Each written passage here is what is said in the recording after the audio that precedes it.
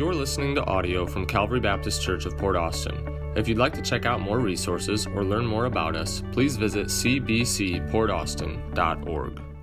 As we start this morning, what I want to do is I want you to imagine tomorrow morning you go out to your mailbox or your P.O. box if you don't have a mailbox, and you go out and you check the mail and you look and you see a letter from a law firm, and you say it's got your name on it, so you're like, okay, I'll check it out. And you grab the letter, you open it up, you pull it out, and you start to read it, and the letter says that you have this distant relative that you didn't know about, and the relative passed away, and they're going to leave you an inheritance of millions and millions of dollars, okay? So imagine you're reading this, okay? You just got the letter.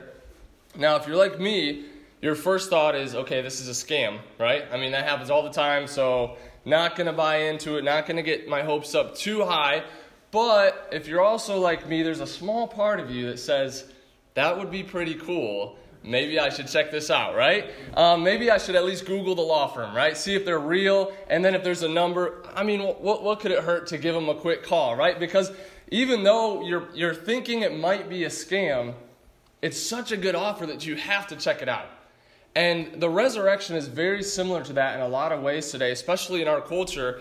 It's, to a lot of people, at face value, it's just a scam. They hear about it and they think a guy died and rose from the dead.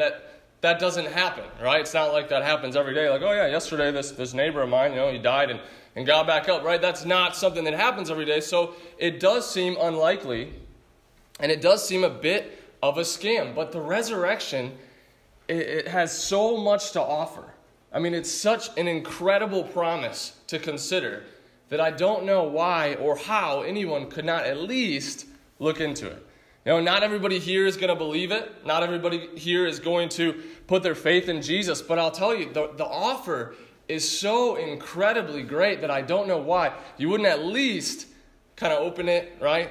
Take that phone call, give them a call, right? Like just do a little bit of research and dive in because the offer is so great. I mean, every other religion offers some sort of afterlife for the most part. But most of them are immaterial, spiritual, kind of weird, floating around type things. But the resurrection of Jesus Christ in Christianity offers you a physical body in a renewed world made perfect by God, where you can walk with your loved ones and walk with God for all eternity on a new earth that He has created. I mean, that's incredible. Right, so people think of heaven a lot, and they think of clouds and harps and angels. But heaven is really this earth made perfect. Okay, so no rust, no curse, no annoying neighbors. Right, like it's a world that's perfect with a body that's perfect. Imagine doing what you love with a perfect mind and a perfect body. That's what the resurrection offers. So I don't know how you couldn't at least look into it. Some of you, I'm sure, here today are a little bit skeptical. Right, just like I would be if I got that letter in the mail. But I'm telling you, it's such a good offer, we have to at least look into it. And that's what we're going to do today. So let's go ahead and open with a word of prayer and we'll dive in. Heavenly Father, God, we love you. And Lord, we just thank you so much for the opportunity to gather here today to celebrate the resurrection of your Son, Jesus. And Lord, I just pray that as we look at this text together, that you would just fill me with your Spirit. I know if I try to do this in my own strength and power, it's going to fail miserably, Lord. And so I just ask that it would be you who's speaking through your word and that you'd help for me to be clear as I present it, Lord. We love you. And in Jesus' name, amen. If you've never been with us before, I just want to kind of give you a heads up of what I normally preach like. So what I normally do is I'll take a text, like 1 Corinthians 15 is our text today. And what I'll do is I'll just walk through it and explain the text and apply it. And the reason is because here at this church, we take a strong stand on the Word of God. So for us, this is the Word of God. And so I'm not going to get up here as a 27-year-old guy and try to pretend like I've got something to say, okay? Because the fact of the matter is I don't have much to say, and what I have to say isn't really worth much, but God has much to say, and this is His Word. And so when we gather together as a church and we look into the sermon, what we're looking at is the Word of God. We're not looking at Pastor Michael's thoughts, okay, because we'd be in trouble, right? We're looking at God's Word. And so if you want to keep your Bible open there in 1 Corinthians 15, we're just going to walk through it together. I'm going to explain it and draw some applications, and we'll be out of here. So I know it's Easter. I know you got a lot going on, so we'll try to keep it quick today. To give you a little background of this passage, Paul is actually dealing with a church that was having questions about a physical resurrection. They were saying, how is that possible that someone could raise from the dead? And so a lot of times today you'll hear secular people that are maybe very highly educated that will say, well, the resurrection took root early on because people in those days, man, they weren't enlightened. They didn't have education. They believed whatever anybody told them. But here we have proof from a very early document that people were struggling with this. Right? Like, wait, you're telling me that after we die, we'll have a physical body. That was hard for them to wrap their minds around. So when you think of people back in Jesus' day, don't think of like cavemen who just take whatever people say. Like, these were educated people that wanted facts. And so what Paul is going to do here is he's going to lay out some truths about the resurrection and apply it to our lives. And I want to point out 3 quick truths today. We're going to see the resurrection is essential. We're going to see that it's rational, and we're going to see that it's personal. So first, what I want you to notice is that the resurrection, I'm already there, the resurrection is essential, all right? And so let's look at verse 1 and 2 together. In 1 Corinthians 15, it says this, "Moreover, brethren, I declare unto you the gospel which I preached unto you, which also ye have received, and wherein ye stand, by which also ye are saved, if ye keep in memory what I preached unto you, unless ye have believed in vain." So what Paul does here right away, I mean, he's cutting right to it, getting right to the heart of the matter, and he's saying, I'm going to remind you of the gospel that I preached unto you, because that gospel is the very truth that saves your soul, if you believed it. And he says, but if you believed in vain, or it was just an empty belief, or just an intellectual assent, then you're not saved. But if you truly believe, then this gospel is what saves you. So it's absolutely essential that you understand the gospel. And then he goes on in verse 3. He says, "For I delivered unto you, first of all, that which I also received, how that Christ died for our sins according to the Scriptures, and that he was buried, and that he rose again the 3rd day according to the Scriptures." And so what he's doing here is he's laying out the essence of what the gospel is. He says, look, I'm going to remind you of the gospel. The gospel is what saves you if you believe. And here's what the gospel is, in case you forget, or in case some of you are foggy on it. Let me remind you of the gospel. Christ died for our sins, he was buried, and he rose again on the 3rd day. That is the gospel. That's the essence of Christianity right there. So Paul is getting right to the heart of the matter, and he's saying the gospel is absolutely essential. This is what saves you. If you don't believe this, then you're not a Christian. And we have to understand that today. Some of you in here today may consider yourself a Christian, but here's a quick test to know whether or not you're a Christian by biblical standards, okay? You have to believe in what's called double imputation, okay? It's a big word, but just hear me out. In double imputation, your sins are imputed to Jesus, and he pays for them on the cross. And his good deeds, his righteousness is imputed to you, and you get to heaven not on your own works, but on what Jesus accomplished for you. Okay? So if you're a Christian, then what you believe is that you're a sinner. So if you're here today and you're like, I'm not really a sinner, I'm not that bad of a person, then you're probably not a Christian, okay? Because you got to start there. We're all sinners. We all fall short. And we believe that God in his love sent Jesus to come and to live the life that we could never live, to die on the cross and pay for our sins. He was buried and he rose again 3 days later. And all who receive him by faith, the Bible says he takes our sins and he gives us his righteousness. I love that. I mean, look, I am a preacher, and I try to be a good guy, and I try to be a good husband to my wife, but believe me, if you asked her, I'm not always a good husband to my wife. And I got some coworkers back there that would tell you I'm not always a good guy at work, right? And so none of us are good, even preachers who try to be good. We're never always good, and we'll never, ever be good enough to get to heaven. I'm not trusting in my works to get me to heaven. I'm trusting in what Jesus accomplished for me on the cross. And so what Paul is saying here, he's saying the resurrection, it's essential. If Jesus just died and he didn't get back up, then he's not who he said he was. He's not the Savior of the world. How could you trust in someone who's dead and in the ground? And I remember hearing a story about a Muslim who converted to Christianity, and someone asked him, why did you convert to Christianity? He said, it's kind of like this. I was at a fork in the road, and I had the choice to take directions from a guy who was dead or take directions from a guy who was living. And he's like, I'll take the alive guy every time. And see, if you were to go to any other religion in the world, most of them, their religious leaders is dead and buried in the ground. But Jesus got back up.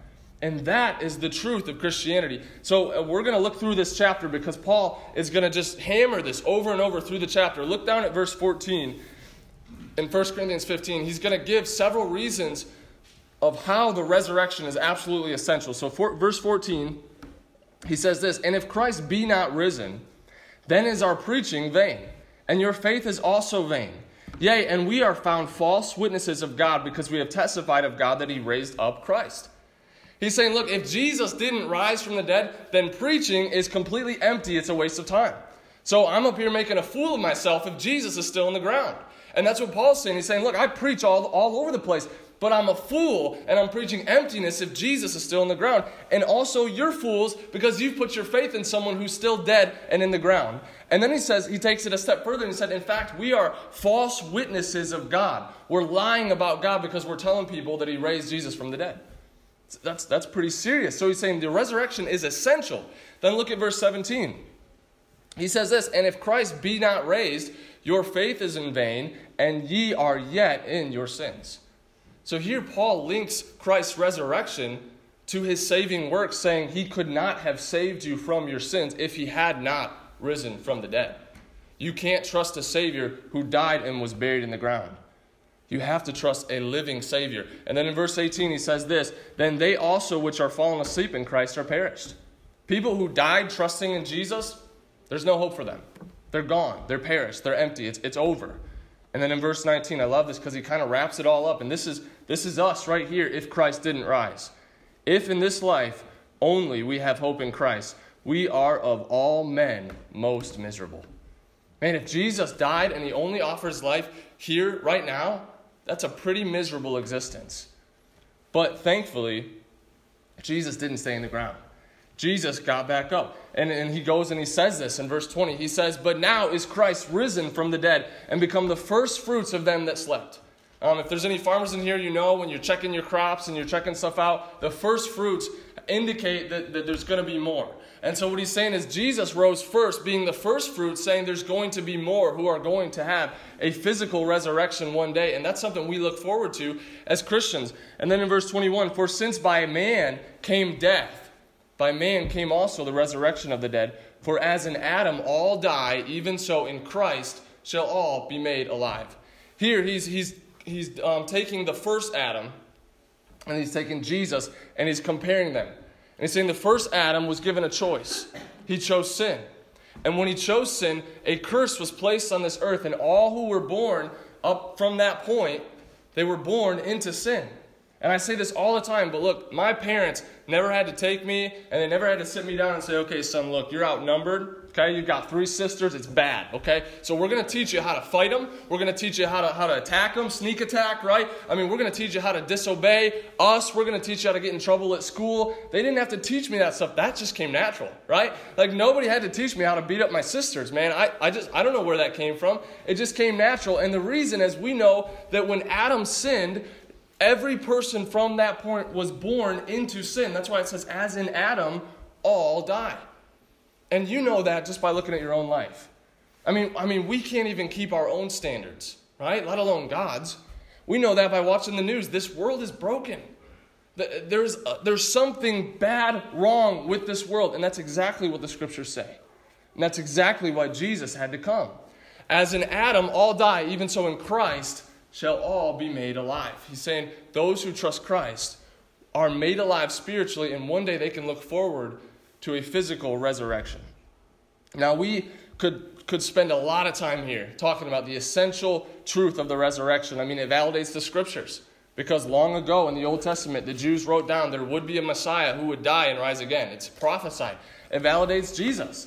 There were several other Messiahs who came before Jesus who claimed to be a Messiah, and they all died, and they were all buried, and the movement never started because they never got back up. And so if Jesus is over here saying, "Hey guys, by the way, I'm God," all right, keep that in mind, and then he dies and he doesn't get back up, nobody's going to believe that he's God. So it validates the scriptures, it validates Jesus, and it accomplishes our justification. So we can wrap all of this up by saying, why is the resurrection essential? Verse 19, if in this life only we have hope in Christ, then we are of all men most miserable. It's absolutely essential that you understand the bodily resurrection of Jesus Christ. He was buried, and 3 days later, he physically got back up and walked around. All right, you've got to understand that that is the truth that saves your soul. So first of all, it's essential. But not only that, the resurrection of Jesus is rational. Now, I have to be careful at this point because I wrote a paper on this for my master's degree on the physical or the historical facts of the physical resurrection. And Quinn knows, my coworker back there, I was talking with him for a long time about this because I was so excited about it. So I got to be careful here. One of the things they told us when they were training us to go into ministry, and if you're wondering, yes, pastors do get trained to go into ministry. I know it doesn't seem like it. And if you're like, well, what's that like? Just think Return of the Jedi, and you'll be close, okay? Similar to that, okay? No, but when we were being trained, they said, be careful on Easter not to become some pseudo-resurrection apologist, okay? Don't feel like you've got to defend the resurrection on Easter, because Easter we get a lot of visitors sometimes. So normally on Easter, you as a preacher, you want to say, you've got to believe the resurrection. So you're given all these facts. And so I don't want to waste a lot of time on that. What I'm going to do is I'm going to give you a few facts, and then I'm going to send you, if you're interested, go study it.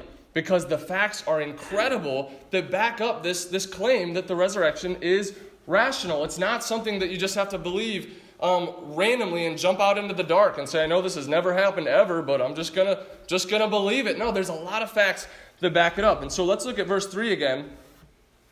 And Paul says this, for I delivered unto you first of all that which I also received, how that Christ died for our sins according to the Scriptures, and that he was buried, and that he rose again the third day according to the Scriptures.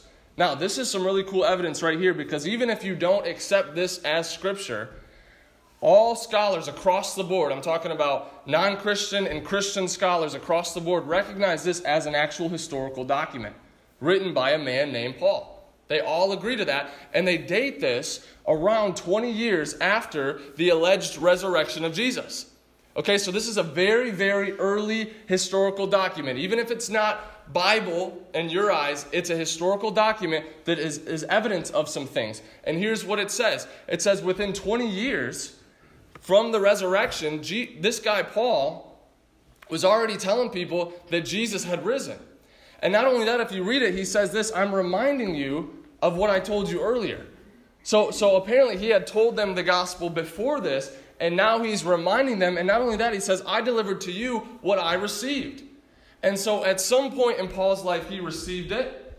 Then he delivered it to them. And then later he writes this letter to remind them. So this dates the resurrection claim that Christians make very early on in Christianity. And this is where it gets really cool. If you look at this in the Greek, all right? Now some of you are like, oh, okay, going to sleep, right? Like I don't want to hear technical stuff, but this is cool. Listen, in the Greek, when you look at this, scholars have pointed out that this looks like a creed of Christianity. If you're wondering, what is a creed? It was a set of sentences that people would memorize and they would use to pass on important information.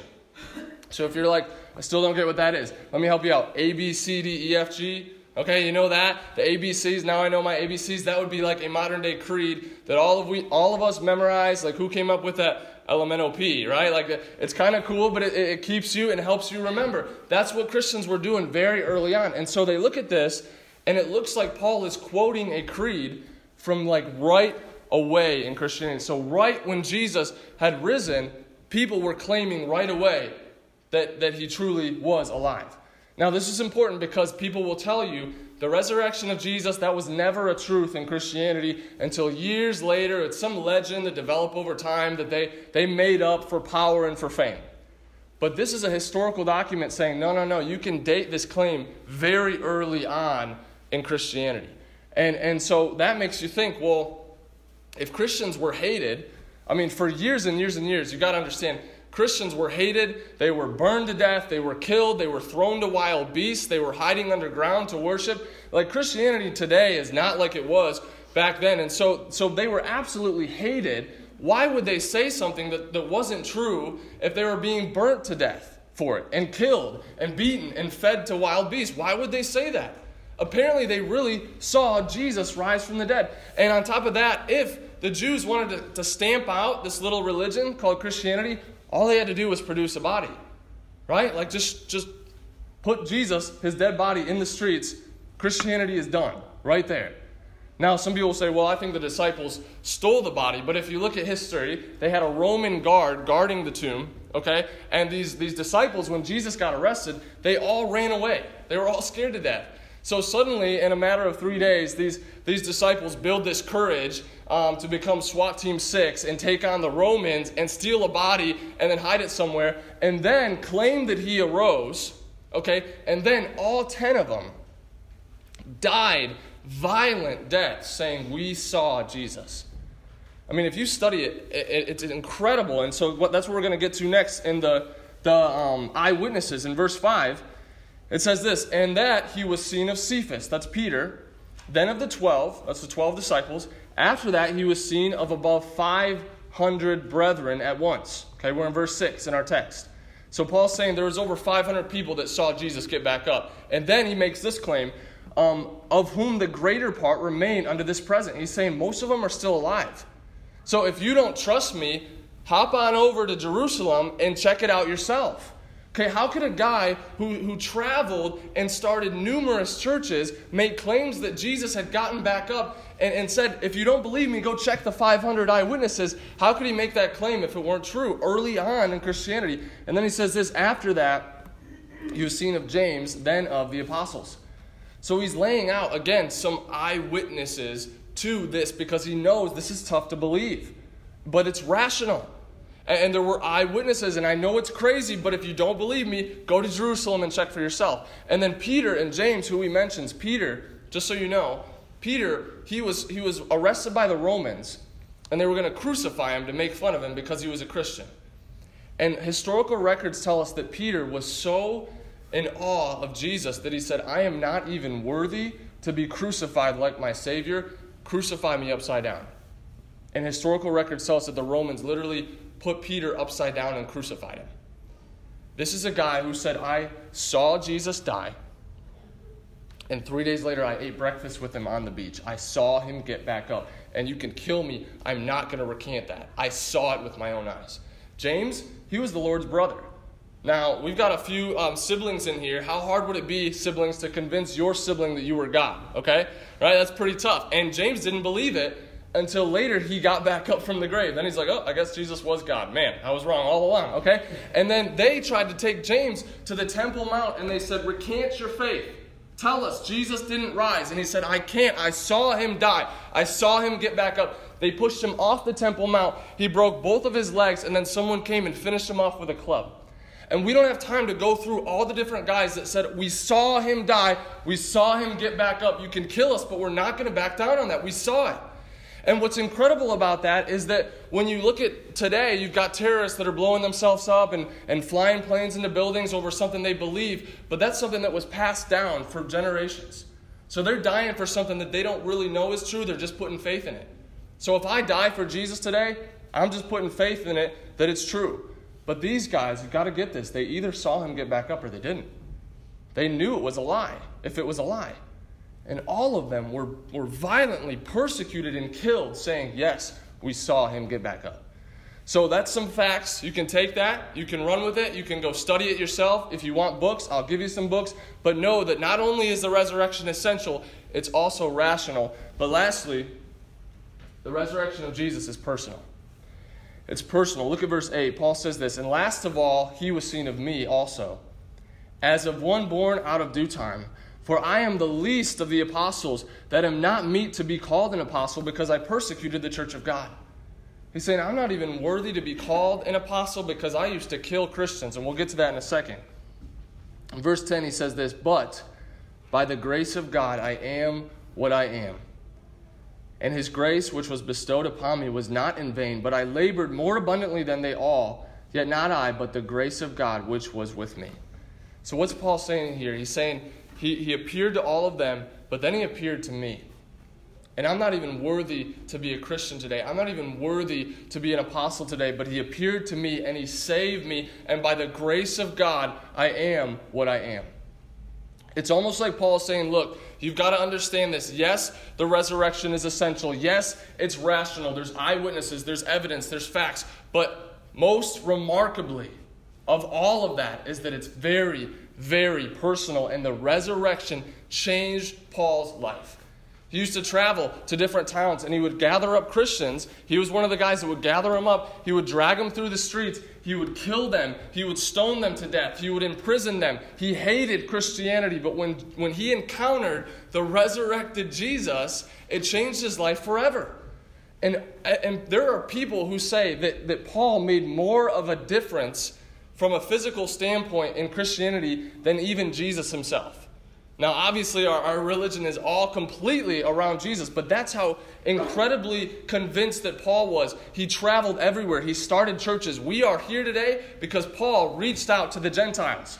Okay? I don't think there's a lot of Jews in here today. Paul was the one that reached out to the Gentiles and started spreading Christianity among us. So we can kind of trace our faith back to Paul being willing to put his life on the line for what he believed, because the resurrection wasn't just a fact for him in his theology book. The resurrection was intensely personal.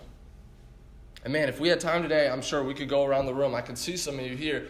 You could tell story after story of how Jesus has changed your life. You could talk about what you used to live like, what you used to act like, how you used to be, and now the hope that you have, the joy that you have, the peace that you have because of Jesus. And I could tell you stories myself. I can echo what Paul said when he said, by the grace of God, I am what I am. He's saying that's God's grace. And I can tell you today, it's God's grace that I'm up here preaching, okay? If you were to ask my parents, when I was a senior in high school, that he was going to be a pastor in Port Austin, they probably would have laughed a little bit, right? Like, it's not me, it's not who I am that makes me a preacher. It's the grace of God in my life. He's changed my life, and I'm so excited about it that I'm here proclaiming it to you. And I want to share it with everyone, because Jesus and his resurrection is not just a fact that you put in a book. It's a very personal matter that has changed my life. And I wish I could tell you the story of how God has changed my life and give you my testimony. But understand that I realized at some point that I was a sinner. I was separated from God because of my sin. And my dad took a Bible and he showed me how Jesus died on the cross and paid the penalty for my sins. And he said, all who receive him by faith, Jesus will take your sin and he'll give you his righteousness. And you can go to heaven one day, not because of who you are, not because you go to church, not because you give money in a plate, not because you wear a suit to church. It's not about that. It's about the fact that Jesus has forgiven me of all my sins. And he's accredited me with his righteousness. And when I stand before God one day, I stand with the righteousness of Christ. And I can say with Paul, by the grace of God, I am what I am. And so while I'm glad today that the resurrection is essential and rational, what's most remarkable in my life is the fact that it's very personal. And I know for a lot of you, it's very personal with you. The resurrected Jesus has completely transformed your life. Man, I'll never forget the time I was in Jerusalem and I got to visit the empty tomb. It was in a garden outside of Jerusalem, and when I gathered there to see the tomb where they had laid Jesus, there were people from all over the world there. I mean, people from all different backgrounds, people with all different languages, and a group of us that were there decided to start singing hymns to Jesus. And I'll never forget this. We started singing, and it just broke out all around the garden, all around this tomb. People from all over the world in all different languages singing praises to Jesus, because the resurrection of Jesus is not just a fact in a history book. It's very, very personal, and he will transform your life if you'll give him your life. I will never forget that moment, looking into that empty tomb and realizing that I serve a risen Savior. He's in the world today. That's the Savior that we are here to celebrate. That's the truth that we are here to realize. And I'm so excited that he didn't stay in the grave. That's why we're here to celebrate. I serve a risen Savior. He's in the world today. I know that he is living, whatever men may say. I see his hand of mercy, I hear his voice of cheer, and just the time I need him, he's always near. He lives, Christ Jesus lives today. He walks with me and talks with me along life's narrow way. He lives, salvation to impart. You ask me how I know he lives within my heart. Jesus is alive. He's conquered death, he's conquered hell, he's conquered the grave. And he's offering you the free gift of eternal life if you'll give your life to him today. That is the hope that we have because of the resurrection of Jesus. And so as we wrap this up today, some of you have never heard this before, and it may be kind of like that letter in the mail, right? Where you get this letter that says you've got this relative and you're a little bit skeptical. You're not sure if you believe. Can I challenge you to check it out? The offer's too good not to check it out. Take the time, read the facts, look into it, ask the Lord to help you. But check it out. Some of you have heard this over and over and over. You know the story. You could have quoted the story that Josh read earlier about Jesus rising, but you know it's essential, you know it's rational, you've heard the facts, but you've never made it personal. Can I challenge you today to make the resurrection personal in your life? Today, if you will come to Jesus, the Bible says that He will forgive you of all of your sins, and He will give you a new heart, and He'll transform your life, and you can have the hope of eternal life with Him in heaven one day if you'll trust in Jesus alone.